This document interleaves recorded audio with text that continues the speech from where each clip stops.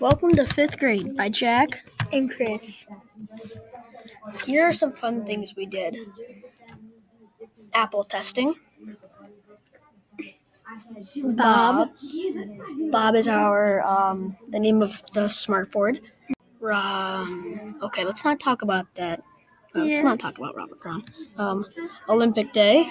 It's a little bit different from what you guys have in 4th grade for Olympic Day, because in 5th grade you can help out younger students. You can be younger students' kind of mentors. The younger students have to be in kindergarten, 1st or 2nd grade. And then seesaw.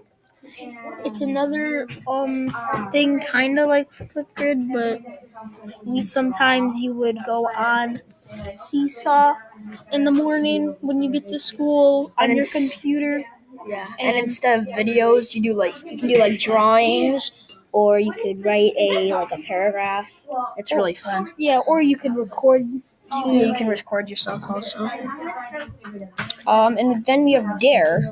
Dare is when it's super fun. It's when a police officer comes in and talks about resist drugs and everything. And then we have a leadership reward every end of the trimester, and then you a kid from a couple of people. It doesn't really matter any amount, and the teachers pick the leadership award. So there's multiple leaderships award per trimester. There's three. There's 3 trimesters, obviously, because that's what tri stands for. Mm-hmm. And then the shoe award is just like the leadership awards, but the shoe award is in the where you guys eat lunch in Abe's Cafe, and it's that big plaque up there on the wall. And a pair of shoes. Yeah, with a pair of shoes. And I don't know why the shoes are there, but so the shoe award is they pick one, or maybe this year it was. Last year when we were here, it was 2 people. Yeah, it was a tie.